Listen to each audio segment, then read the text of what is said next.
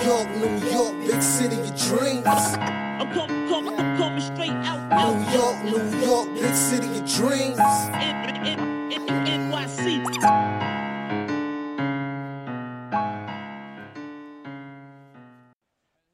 Yeah.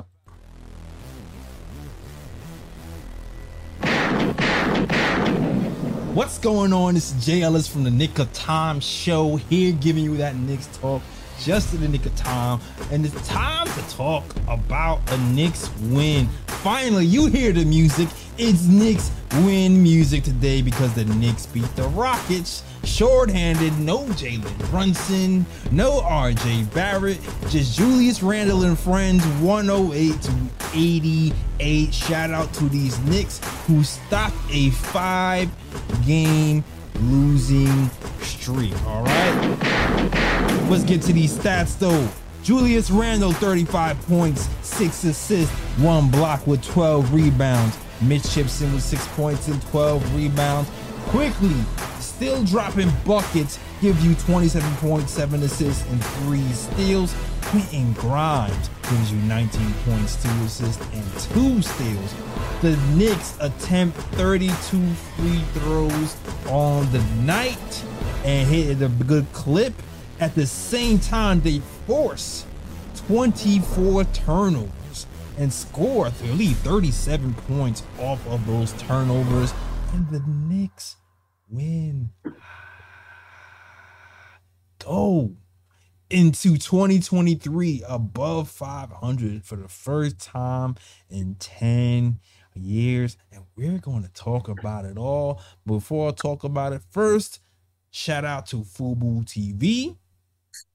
If you want to watch the Knicks for free for 7 days on MSG, go to FuboTV.com/KOT and you can watch those Knicks for free for 7 days. All right. And if you decide to buy it, KOT gets a cut and you help us out and you get to watch Knicks, other sports channels and other cable channels for free. And the best part is it has no contract. So shout out to Fubo TV. All right. All right. Also, please hit that like button early and subscribe to the channel if you're feeling our breakdowns and our Knicks talk. All right. But before I begin to get to the details of the game, also, I want to introduce you to my guy. You already know what it is. Mr. Posting and Toasting contributor, ESPN contributor, Deadspin contributor, even, I said, why? Contributor, my man, Lee Escobedo, the Latin assassin. What's going on, Lee? Man, I need a break, bro, from that Mavs game. I was there in person with my pops. Brutal, dude. Brutal. So I didn't even watch the Spurs game. I finally had the gall to check out y'all's post-game recap for that Mavs one when Raw was on the show. And it inspired me to want to come on here and talk some Knicks because I had some disagreements with some of the points that were made on that show and the team moving forward. But I got to say, I am happy they won the night, mostly for my guys, man. The guys on my team, I think they really needed something that could pick me up before we go into the new year. To me, this win didn't move a needle at all. I mean, it was kind of everything we knew showed itself to be true, both good and bad. But I think this win was needed for the guys' morale to be picked up after a 5-game losing streak. And I think there's probably still some hauntings of that Dallas game and the way that played out. Yeah, there's certain things to address. But we'll definitely get to that. We can talk about that. We'll get to this game first, and then we'll get to your disagreements about the Dallas game, our points there, and the team moving forward. But we can definitely get to all that. But let's get to this game in particular. The Spurs game.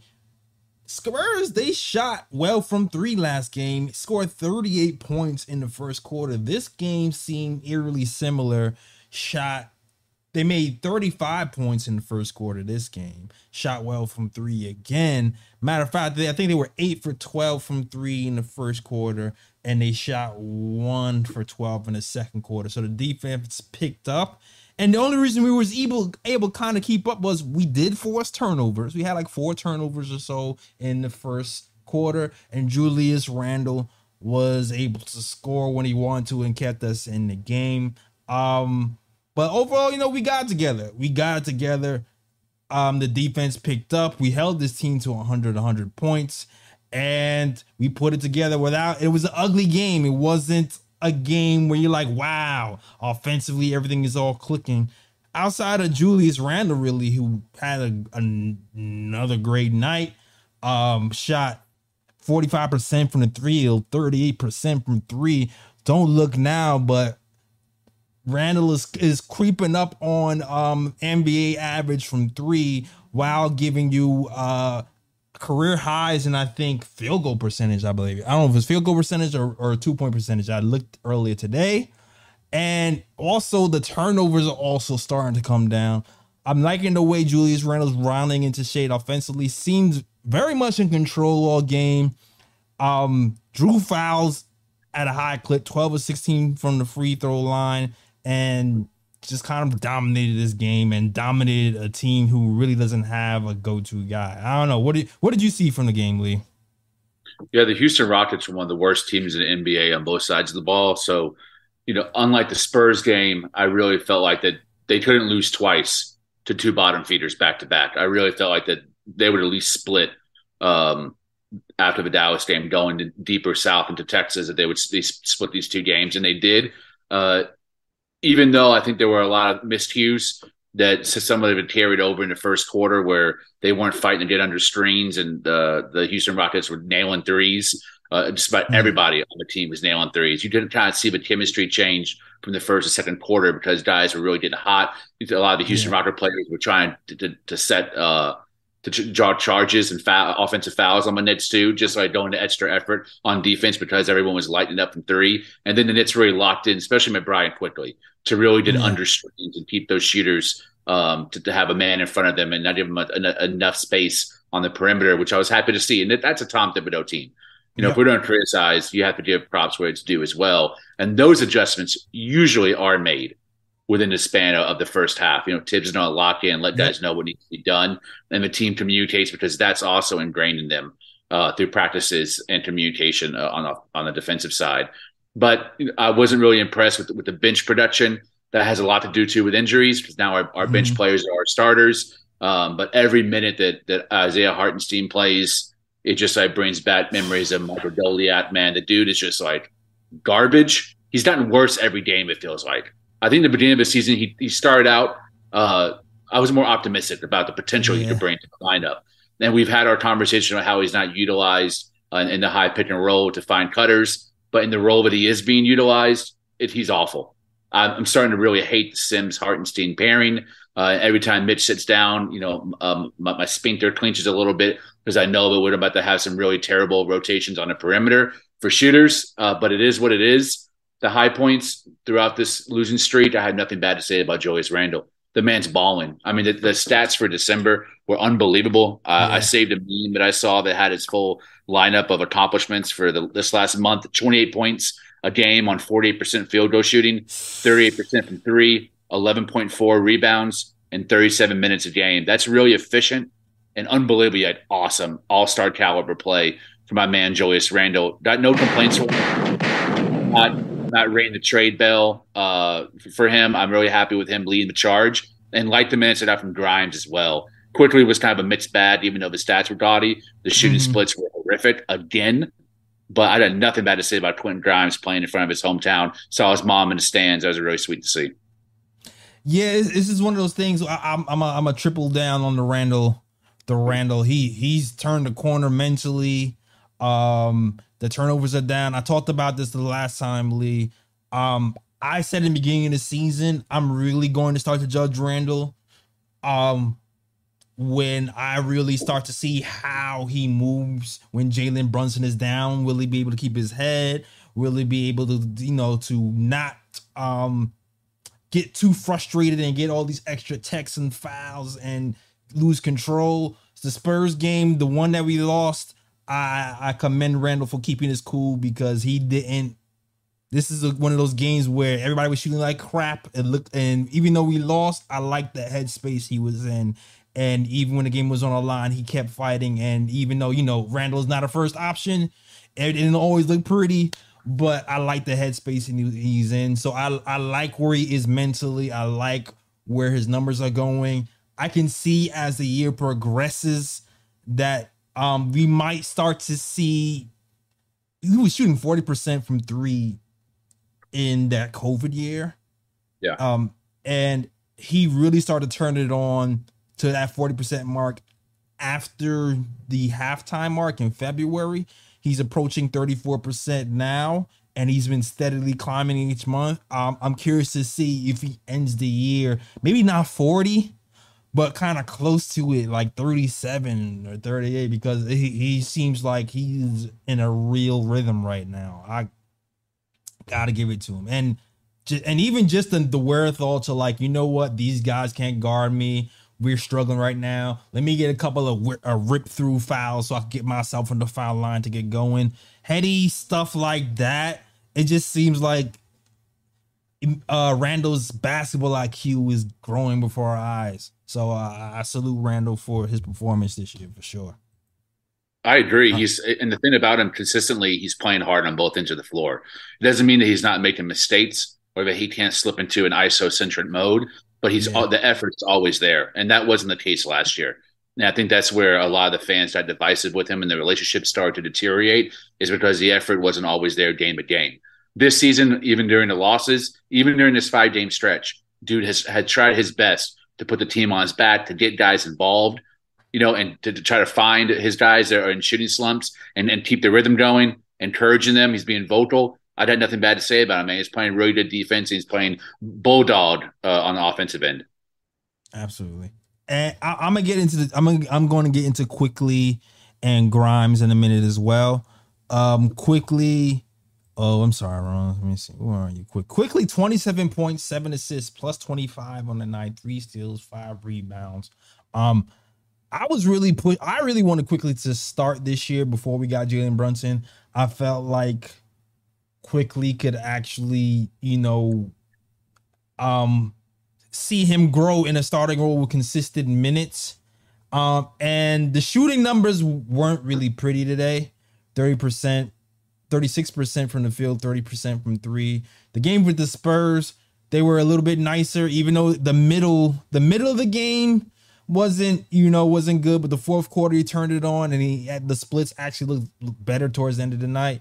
But at the end of the day, I'm the double-digit scoring, the high assist numbers, the high rebound numbers for a guard or something that I like.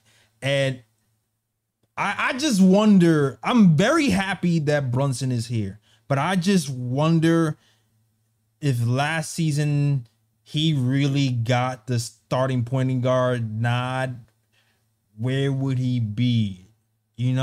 More specifically in the second half of the season, because this is only his third start or so. And he's giving you 20 plus points a game and maybe over 6 assists at this point, because he had a 15 assist game the other day.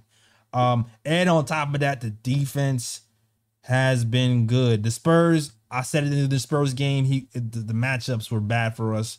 Those guys are longer. I felt like the taller guys were able to shoot over him. But today, I feel like Quickly and Grimes and McBride did a good job buckling down on defense today. Quickly did a really good job reading those passing lanes after they collapsed on drivers and got some steals. Masterful game for Quickly tonight. Plus 25, one of the highest plus minus on the night. Him and Julius Randle share the highest plus minus, plus 25. And I'll also say this too. And this being the first time he's actually started. And just the team in general. I think this is a philosophy difference for me. I feel like a lot of people are kind of hard on the team once Brunson and RJ went down. But when you only have Randall as a bona fide scorer, Quickly who can score but has to take on a bigger role, and Grimes too, it's kind of like I kind of expected. I'm kind of actually shocked that we're still able to score over 100 points, to be honest with you. Yeah. I really agree with you. There's no reason why Emmanuel Quickly shouldn't have been the starter over a small forward like Alec Burks in the second half of the season last year. And I told my dad too, like even some other buddies I was texting, they were like, McBride needs to sit because he was having another hard shooting night. But in my opinion, I rather get his lumps in real time game moments than putting up 30, 10, and 15 in the G League, and not meaningless, but against meaningless competition.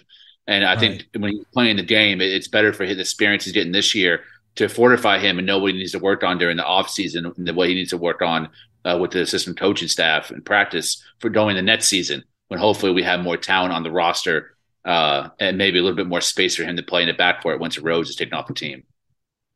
Yeah, I agree. The McBride thing is still a thing to watch. With McBride, I'm not gonna overreact or underreact right now. He's struggling offensively. I expect him to start, at least in my mind, bare minimum to start hit open 3-point shots, because I've seen it in summer league. You've seen it, in G League. But when Randall's working hard to give you open shots, you got to take it. So I hopefully he starts to hit those. But where the concern for McBride has been is the shot block rate. It seems like whenever he goes to the hole, he can't really score, or he doesn't have the savvy yet to figure out how to score over taller defenders.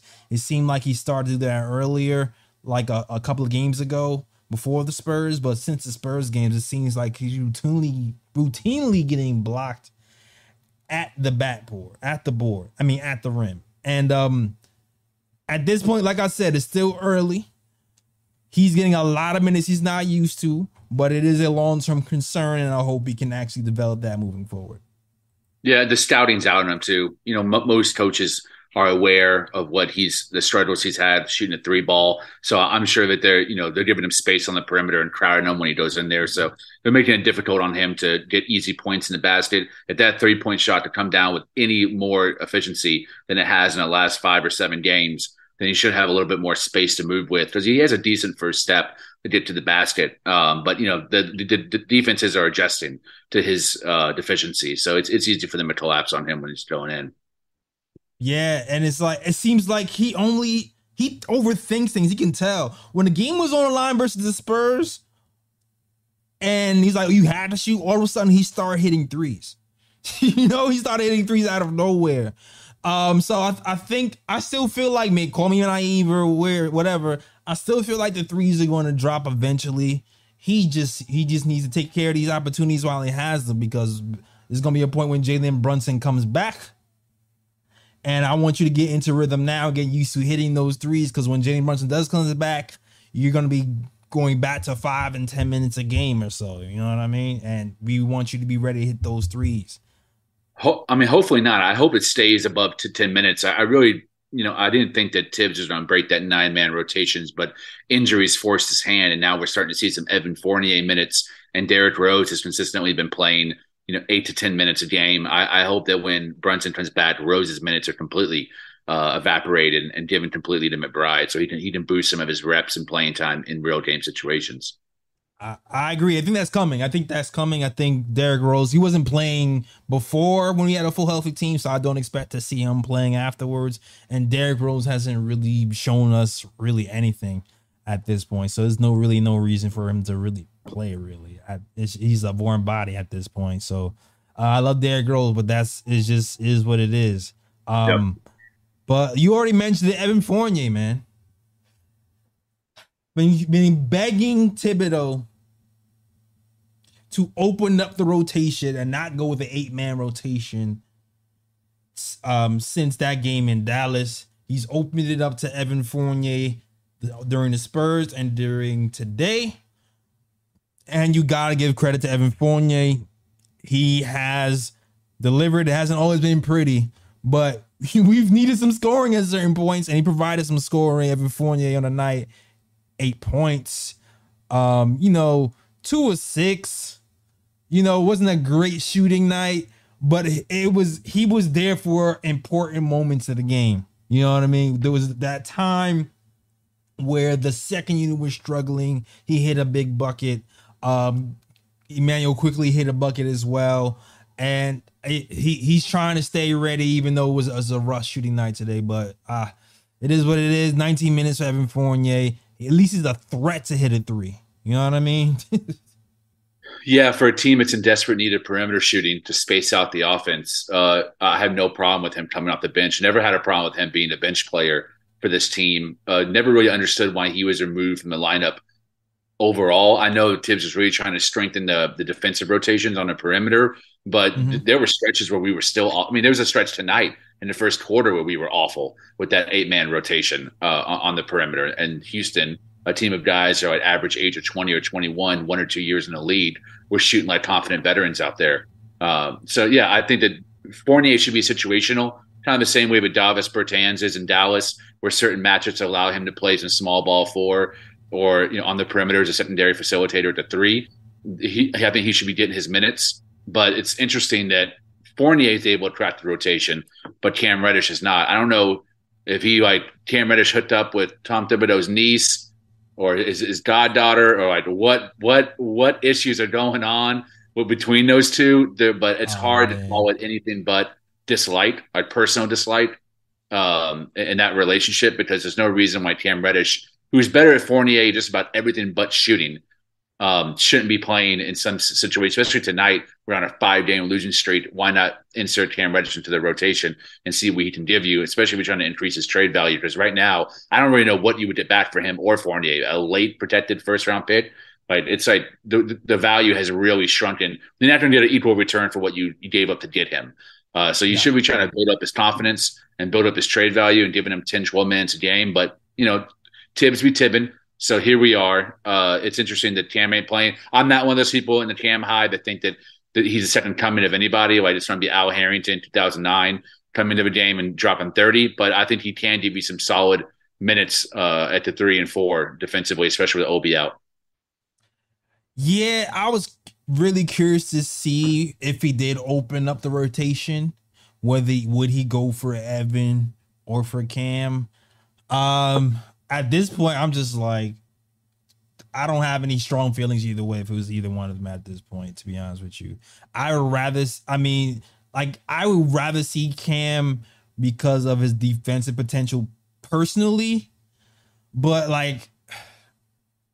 it's just like a 1 or 2 games before the trade deadline, I don't see that value rising anything significantly. So I'm not even tight over it anymore, to be honest with you, dog. I'm not even tight. It's like once we got on a winning streak, 8-man winning streak with the 9-man rotation, I was like, okay, well, I guess he found his niche. I was pissed when he didn't play either one of those guys during the Dallas game.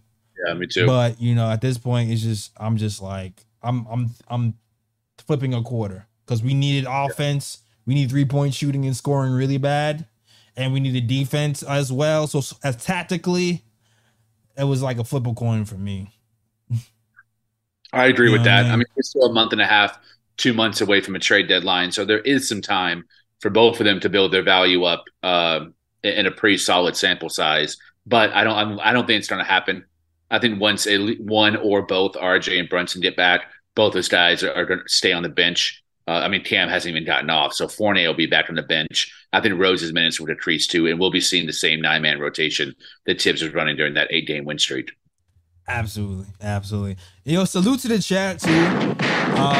We having to talk about this Knicks win, Knicks versus Houston. We finally stopped a 5-game losing streak and beat the Rockets away from MSG 108-88, led by Emmanuel Quickly and Julius Randle.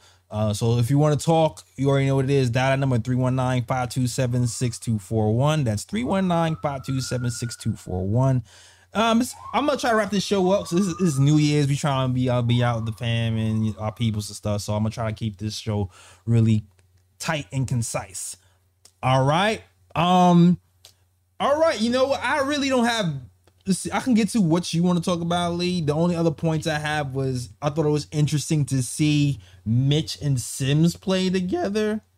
And I think that just kind of proves that Tom Thibodeau is frustrated with Hartenstein too. Even though Mitch and Sims only played like 30 seconds together, listen, Hartenstein, he's been pretty good offensively on the offensive boards, but defensively, Oh, jeez, man, the defensive awful, boards has been awful. bad. And right when that second unit was in the game, he blew a defensive rebound and it led to a three for the Rockets. Tom Thibodeau calls timeout and gets Sims in there with Mitch. So like I said before, Tibbs is seeing it, but there's politics of the game and there's the game, and he has to play both. We paid Hartenstein the money, so he has to pay both. We're gonna have to just grit through it this season. Next season, I guarantee you, Hartenstein will be the new Evan Fournier. Yeah, there's definitely a connection a parallel between Grimes and Fournier last year and Sims and Hartenstein this year. Because Sims outplayed Hartenstein almost every minute that they shared the court together, and Hartenstein still played like 6 or 7 more minutes than Sims. And Hartenstein got like 15 minutes total tonight, and all 15 were a waste of space. It's just like he just gets bullied, like he can't get in a position to where he can take advantage of smaller matchups. He doesn't have the IQ to put himself in position to get those. And on defense, he's getting boxed out, muscled. He doesn't. His timing's off too on a defensive rebounds. It's like it almost has a different mindset compared to an offensive rebound to a defensive rebound. And maybe because he has a little bit more confidence in his scoring ability around the basket instead of having to get a defensive rebound. And set the offense going. It's a little bit interesting how there's such a discrepancy there between both sides of the ball. But before we finish, man, I really love Quentin Grimes. Love what I saw today.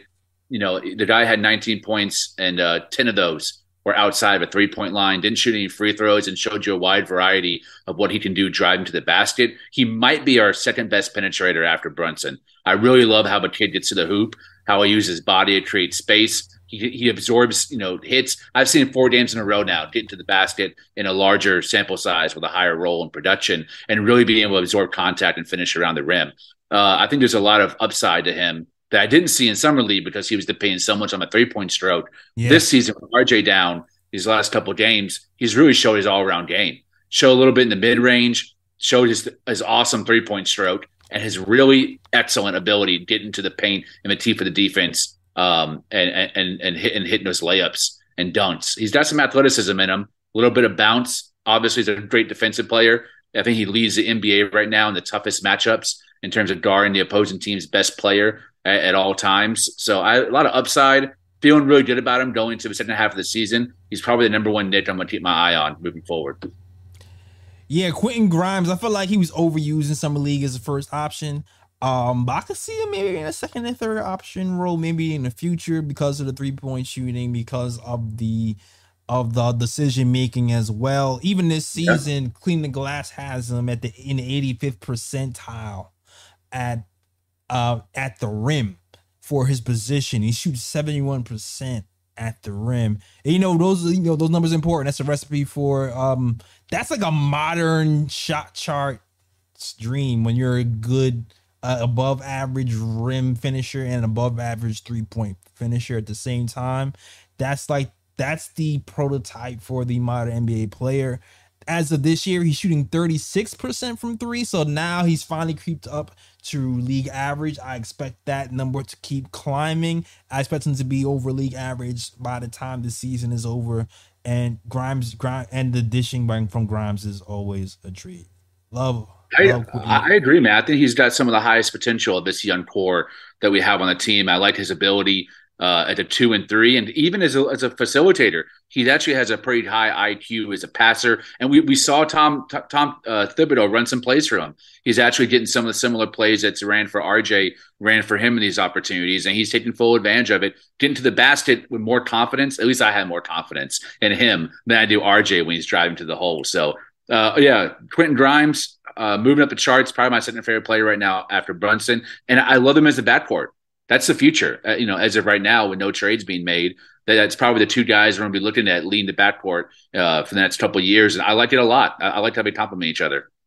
Absolutely. Mr. Untouchable, man, doing his thing today. Gave you 19 points, excellent defense. Needs to pull back on the ticky-tack fouls a little bit, especially a 3-point line, but you always gonna love the effort for him. And he's become really good at, challenging jump shots, fighting over screens, and saving fast break plays. How many times have we seen him hustle back on defense, smack the ball out of somebody's hands, and it'll either go out of bounds or hits the player's knee who's in the fast break and go out of bounds. No quitting Grimes, Mr. Untouchable. No Donovan Mitchell. We not trading Quentin Grimes for you. He's Mr. Untouchable. I'm not gonna be. You are right about the fouls. I'm joking. No, you are right about the fouls, but in that Dallas game, that's the one that really sits out in my mind the most. And when he fouled Luka on the 3-point line, he is always guarding a superstar, and those superstars are going to get calls. So that is a percentage of those titty-tat fouls are just the refs playing politics and giving those calls to the superstars in crunch time. But he does a pretty good job of playing smart, straight-up defense for the most part in the perimeter. Absolutely, man. Absolutely. Quentin Grimes, my man. Young Klay Thompson, young Allen Houston. I love that one. Good call. Good call. Yeah. We calling Allen Houston here for a while, but I liked your description of him, Lee. You called him. What did you say? You said a combination of Allen Houston and Shumpert. Yeah, I said he had the offensive Allen Houston, the defensive Iman Shumpert, and the dog mentality of John Starks. I like that. Here we go. If Allen Houston and Iman Shumpert had a baby, it'd be Quentin Grimes. That's my kid, man. I love Quentin Grimes, Texas boy. My guy, Quentin Grimes. So salute to the chat, man. I see everybody in here. 68 people over here in New Year's. First, I want to shout out to Jason M. Long time follower, contributor, supporter of KOT show. Sends a $2 super chat. Says, Mr. Game, just showing love. Happy New Year. Shout out to my guy, Jason M. We always agree, disagree, everything, but, always love for Jason M. A shout out to Jay Boogie, who sends a $10 super chat. Says, shout out to the chat. Blessings, health, happiness, and happy holidays. Happy New Year. So long, 22. Have a good trip. We on the 23. JL, I sent you a New Year banger. We come in the New Year above 500. All right. Shout out to my guy Jay Boogie. And we prayed the Christmas Jay Boogie's Christmas song already, and we sent the link in the chat on Christmas Day. Definitely check out Jay Boogie's Christmas song. You can play it right now. It's still December. We still in the season. All right. So it still counts. Shout out to Jay Boogie and thank you for the bangers. All right. And also salute to everybody in chat. Shout out to Sherwin. Welcome back, Sherwin. Shout out to DJ Space Ghost. I see you, Roberto Rivera. Who else I see? Almighty Finesse, East Blue Drew. Everybody else is rock with the show. Salute to you. JT Reddick, Gerald McGyver, everybody. If you're new in the chat, let me know. Say new, and I'll give you a shout out. Okay. All right. Now let's get to it. I know Lee got the smoke ready. He said, I'm gonna preface you for the guys who hear. Lee said, J Ellis, I saw the show that you and Raw did, and I didn't like it. You said some things that I just don't agree with, and I come here to address it. Well, here's the thing, man. I was live and direct at that game in the stands. My buddy hooked me up with some really fat tickets, and my pops and I were able to experience that game together. We were in good spirits, man. We had a lot of fellow Knick fans in the house. I mean, Dallas always has a lot of Knick fans. So I watched it with my own two eyes, and I just had a lot of disagreements with what Raw said, especially after a loss that was so brutal. And I don't know about you, but that loss is still with me. I'm still thinking about that Dallas loss. Oh, yeah, that loss sucked. Man, it was one of the worst in recent memory. Definitely the worst since the RJ Barrett era, even though he was injured. So the first thing he said was that we shouldn't have won that game. If you told me that Brunson, RJ were injured, should we have won that game against Dallas? And I would say, yeah, I still think we could have, because Julius Randle has always balled out in his hometown city. He says that's his gym. Quentin Grimes was able to step into RJ's role and play some really excellent minutes at the 2. Dallas is also not good. Dallas at that point was at one game over 500. They had the same record as us. This is not the Dallas of last year in the Western Conference Finals. Jalen Brunson's on our team. I was wearing his jersey in Dallas. And I don't think there's a reason why we couldn't have at least made that game competitive. And once we did, in the fourth quarter, up by 9 with 30 seconds to go, yeah, we should have won that game. I think all the talk and the hypotheticals about, before the game started and who's playing and who's not go out the window when you're actually up by 9. And that mental collapse, to me, all the things that happened in the course of that mental collapse was on the coaching staff. I try my best to give props when props are due and to be critique when critique are due. And right now, I had nothing bad to say about Julius Randle. If I was to critique Julius Randle, I would be a hater because I'm hating when the evidence shows otherwise. But Tom Thibodeau, I think there's still a lot of critiques to be made about him as a head coach and his decision making, especially in crunch time. Decision not to have Jericho Sims on the foul line when Luka Doncic was shooting us free throws, which he probably wouldn't have gotten an offensive rebound, or just to tell your team, hey, don't worry about anybody else on the court. Don't worry about Reggie Bullock catching the ball and trying to put it back up into the basket or Dwight Powell or anyone else. Just focus on Luka Doncic and double that man. This was a second game in a row that we had where the opposing team is telling us that the systems of defense that we're facing are outdated, that we haven't seen drop coverage since college, or, they're the only team in the NBA that doesn't double Luka Doncic. These are the stars themselves telling us these things, what they're seeing on the court. And I trust their opinion a lot more than us as the fans. And to me, it's a disgrace to have a coach who's so stuck in his ways and so stuck in his own arrogance that he can't evolve with the times and evolve game to game and become a situational coach to be able to change his methodology when the game calls for it. And to me, Raw was carrying a lot of water for the front office and the coach because he's been supporting him from the very get-go, and I have to. I called 50 Burger. I said this is going to be Tom Thibodeau's best coaching year, but there have been moments where it's shown otherwise, and I've been wrong in that initial statement. And I thought about calling him, but I couldn't even watch the recap, bro. I was just so devastated. But I wanted to address it since I have an opportunity with you because I agreed more with your points in that night, but there's still were moments that we should have won. And a lot of those moments were not byproducts of Randall or byproducts of Emmanuel Quickly, even though they had their faults. To me, it really came down to Tom Thibodeau. And that was a game that we could have won and that we should have won. Okay, so your comments are more about what we're all saying because I kind of agree with you pretty much. I feel like there might have been like 2% that I didn't agree with, but I agree with so much I don't remember exactly what I forgot what I disagreed with, to be honest. I think the only thing I disagreed with was I remember now. The only thing I kind of disagreed with was the beginning statement. If you said we're playing Dallas without Jalen Brunson and RJ Barrett, I would expect to lose that game. I do agree with Raw when it comes to that, but the fact that we were up 9 with 30 seconds left, we shouldn't have lost that game. Like that was an historic loss. We're going like one of the only teams who lost, who were up 9 with 30 seconds left. Was like I forgot the statistical number. It was something crazy. We were the first and only. Yeah, we were the first and only. So the tactical, like you said, the tactical errors that were made. It was like not having and he's done it before. Shout out to Fred Katz, who said that he's done this before where he had Sims and Mitch in there to secure the rebound, so things like that wouldn't happen. He chose not to do it this time. I don't know, maybe he thought Sims was in foul trouble, wasn't playing well mentally, but I still think in those situations you have to do that. I still feel like we should have injected Cam or Evan situationally, even if for 5 minutes, because we played the other players so many high minutes.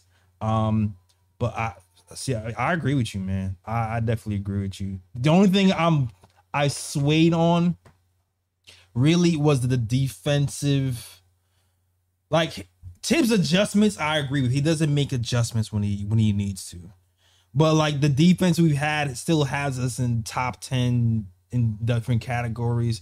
And I don't know, I watched some other guys' video who said that our defense is kind of similar to another top team. I think it was the Heat's defense that he compared us to, and he's like, they actually do it well, but we don't, because we don't actually try hard enough or have people who execute it. So that's the only reason that I've kind of backed off of the systems thing and gone to, well, maybe it's the players, you know what I mean?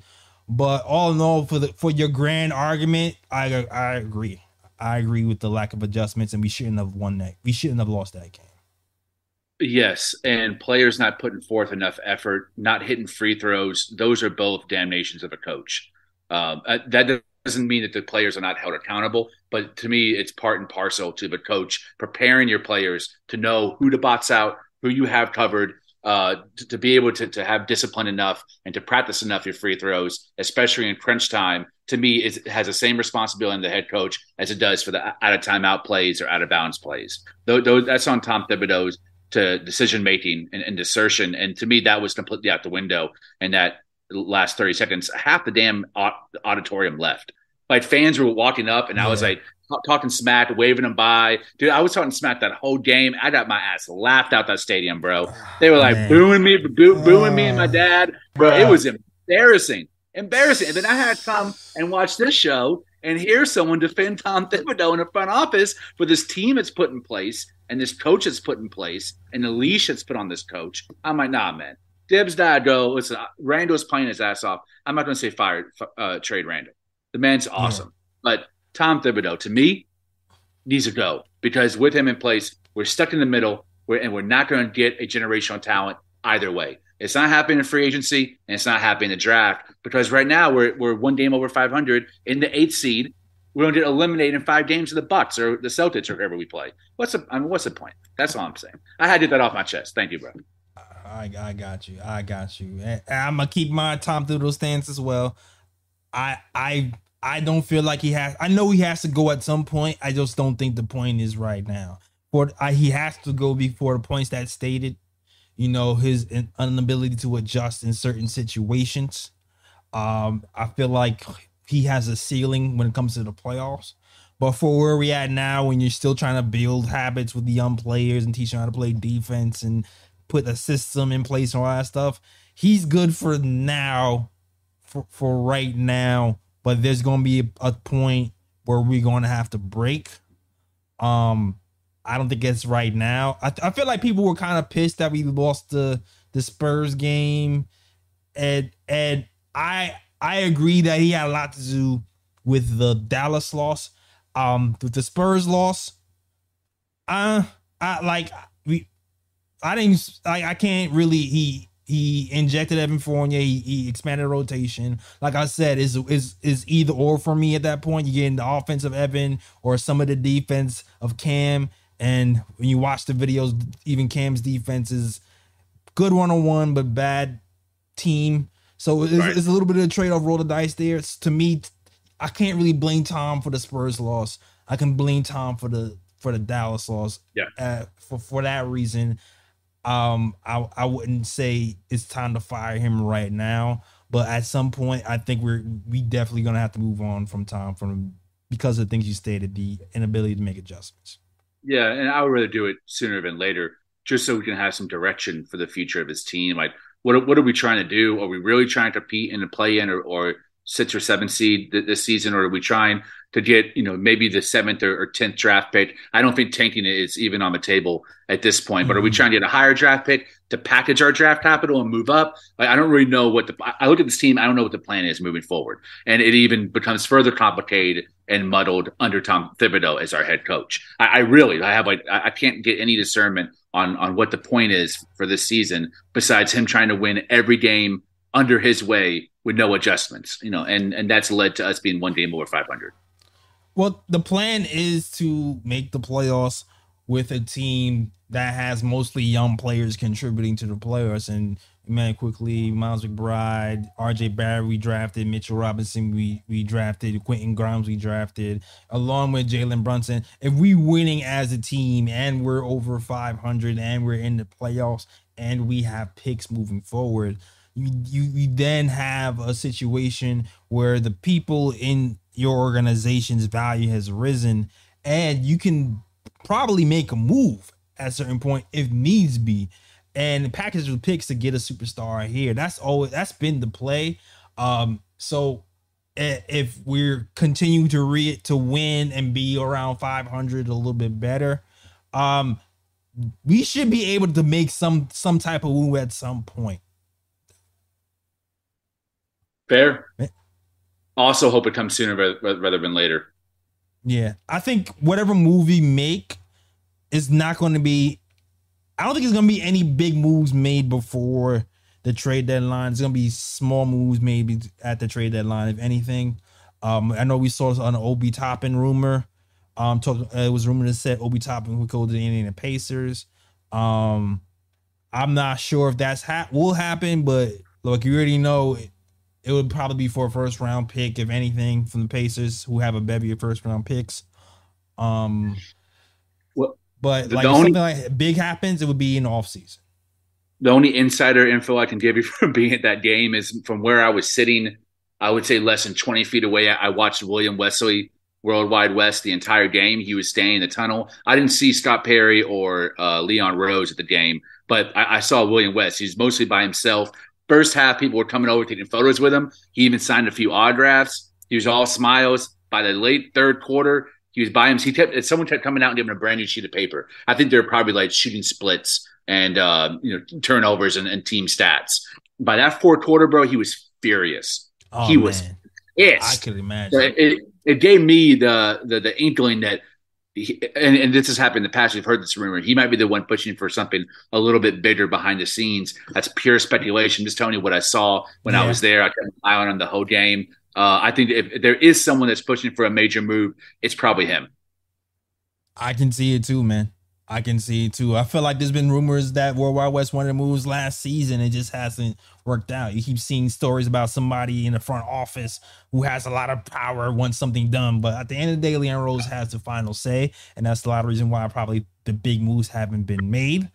But I wouldn't be surprised if he's behind a lot of these big move type of ideas, especially he's at the games live this consistently. You know what I mean? Agreed. Scouting other teams and seeing how that we compare teams that are about at our playing level. And I would put Dallas and the Knicks really similar. So he's probably trying to see how we stack up against a team that actually does have a superstar and what that looks like, and what kind of players to be best fit around Randall and Brunson moving forward. Because I really feel like this team is truly committing to Randall in the long term. I wouldn't be surprised if Obi has moved, but by this summer. I don't want him to be, but I wouldn't be surprised by it. I wouldn't be when Randall was having that all-star season, that first season, he was when we drafted Obi, I was thinking like, oh damn, we might have to move Obi because he's never going to get an actual shot to really do something. And this year, Obi came in, started shooting well from three. He's gotten a little better defensively, but he still has a long way to go defensively. And at the same time, looking at Randall, he's having another career year. He seems like he's grown even bigger. We have Jalen Brunson here as more of a win now piece, and we're gonna have to wait. We're gonna have to wait for Obi to develop. It's gonna take a couple of years, especially because considering he hasn't played more than 18 minutes a game since he's been here, and he's the eighth pick. So even though the rumor is a rumor, like it makes sense because it just seems like there is no path for Obi to reach his full potential. I still feel like Obi has a lot of potential to be a good scorer and hopefully a passable defender in the future who can, move the ball and be really good in a fast-paced offense. But it just seems like it's just no path for him to do it, especially because, Randall's a power forward and he's getting even better this season. So, like, what do you do? And I'm not advocating that Obi and Randall has been great paired together, but I think most coaches around the NBA, we would have seen those two played in a larger sample size starting from last season. Maybe even in his rookie season, we would have seen that. But Tibbs is so stuck on having a traditional center, hence why we have three on the roster and all three play major minutes, which is absurd. He's the only coach in the NBA doing that as well. We're not going to have any opportunity for Obi or Randall to play any other position besides a power forward position, even as a lead trends in the opposite direction. The thing is, too, even if that was to happen, defensively, Randall and Obi together, how long? Okay, let's say Obi plays 10, 15 minutes behind Randall. How many minutes would you say he can play besides Randall? Do you think he can play like 20 minutes besides Randall? No. If he's playing 15 minutes behind him, Personally, I would like 10 or 12 next to him. Right. So that's 22. That's 22 minutes a game. He's getting 18 minutes a game right now. So thinking about that, your minutes limit for the number 8 pick, lottery pick in the COVID draft is 21 minutes a game. It's still not. You know what I mean? It's still not. It's not where you would want it to be, but that's because Julius Randle is one of the best power forwards in the NBA. Like, that's the reason, not for anything that Obi has or hasn't done, although he does have his deficiencies as a switchable big on defense. But really, it's because of Julius Randle's emergence in the last 3 seasons that coincided perfectly with Obi Toppin's drafting. He was basically drafted to replace Randle, but Randle, busted out in that most improved player season, and everything changed.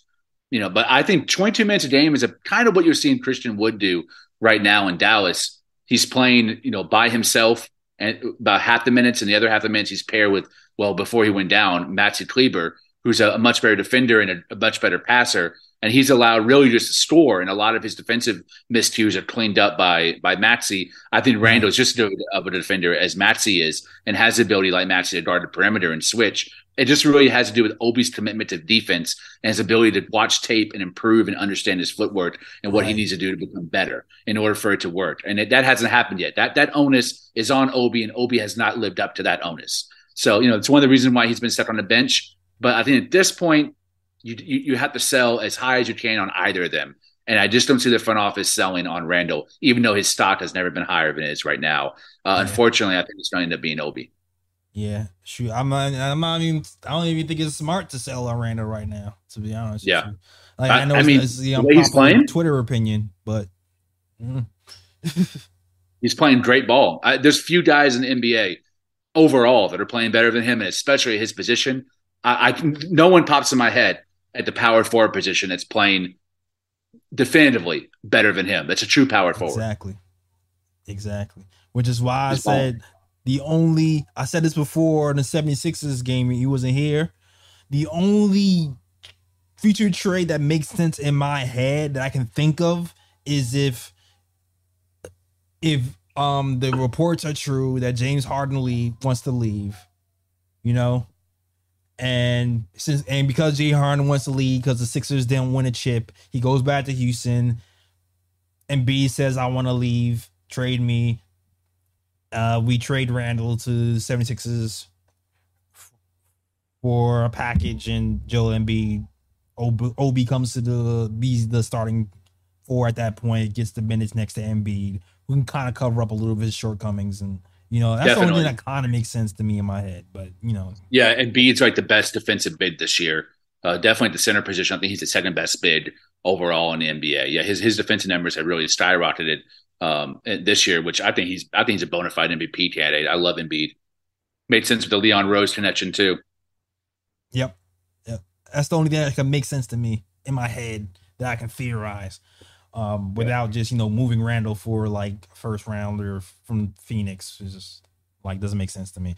Yeah, it doesn't make sense. I agree. Yeah, but salute to the chat, man. No callers tonight, which is cool. We can wrap this up.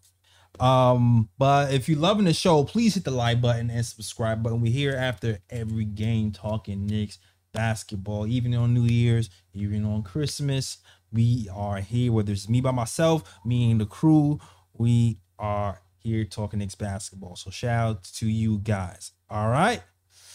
And shout out to the guys in the chat. I don't see anybody really new in the chat. Shout out to Almighty Finesse. Been a minute since I've seen you. Shout out to JT Riddick.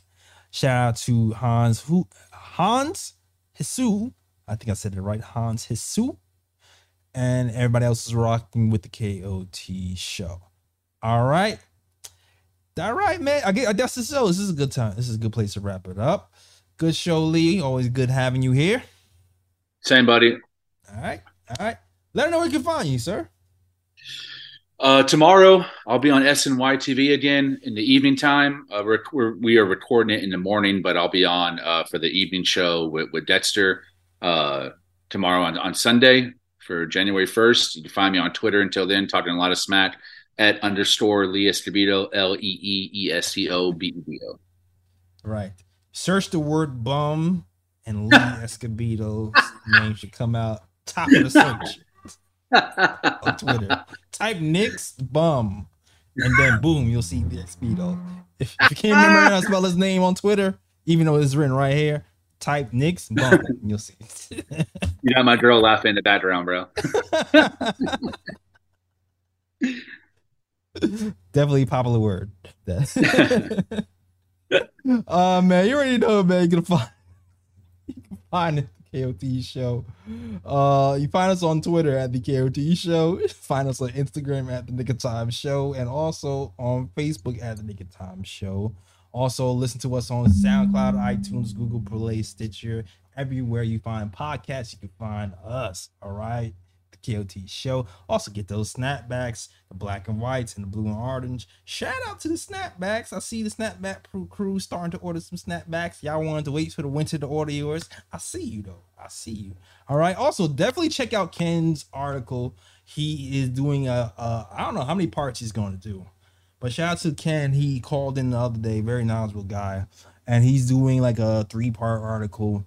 I think 3-part or maybe 4-part. You never know with Ken. But he's breaking down the front office moves since he's been there, and he's grading them. The first part was pretty good, so definitely check that out. Shout out to my guy Ken. Yo, right? Shout out Ken. From one Knicks content writer to another, he's one of the best in the game, man. Knick of Time Show. Very lucky to have him on your staff. Dude's a great writer, and I'm always sharing his stuff when I publish. He's one of my favorite writers. Yeah, man.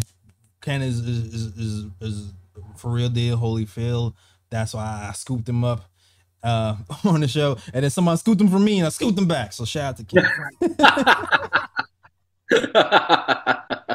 Man, somebody else, man. Listen, I don't brag a lot. KOT are the first, a lot of firsts for KOT. One of the first from KOT is the first, one of the first content creators, not one of the first. I'm sorry. The first podcast content creators to actually put out blog content. All right. Shout out to Ryan G, who was the original first writer from the KOT Show, then went to Ken, then expanded from there. And we inspired everybody else to do it. And y'all guys don't know that, but KOT is the first to do it. All right. So shout out to Ken and Ryan G. All right. That is our show. All right. And as you already know what it is. As always. Shout out to Worldwide West. Everywhere we go, we leave a worldwide mess. Mess out here in these Knicks YouTube and Twitter streets, you bums. That is our show. We are out of here, man. Oh, man. Peace. New York, big city of dreams. I'm coming straight out. New York, big city of dreams. NYC.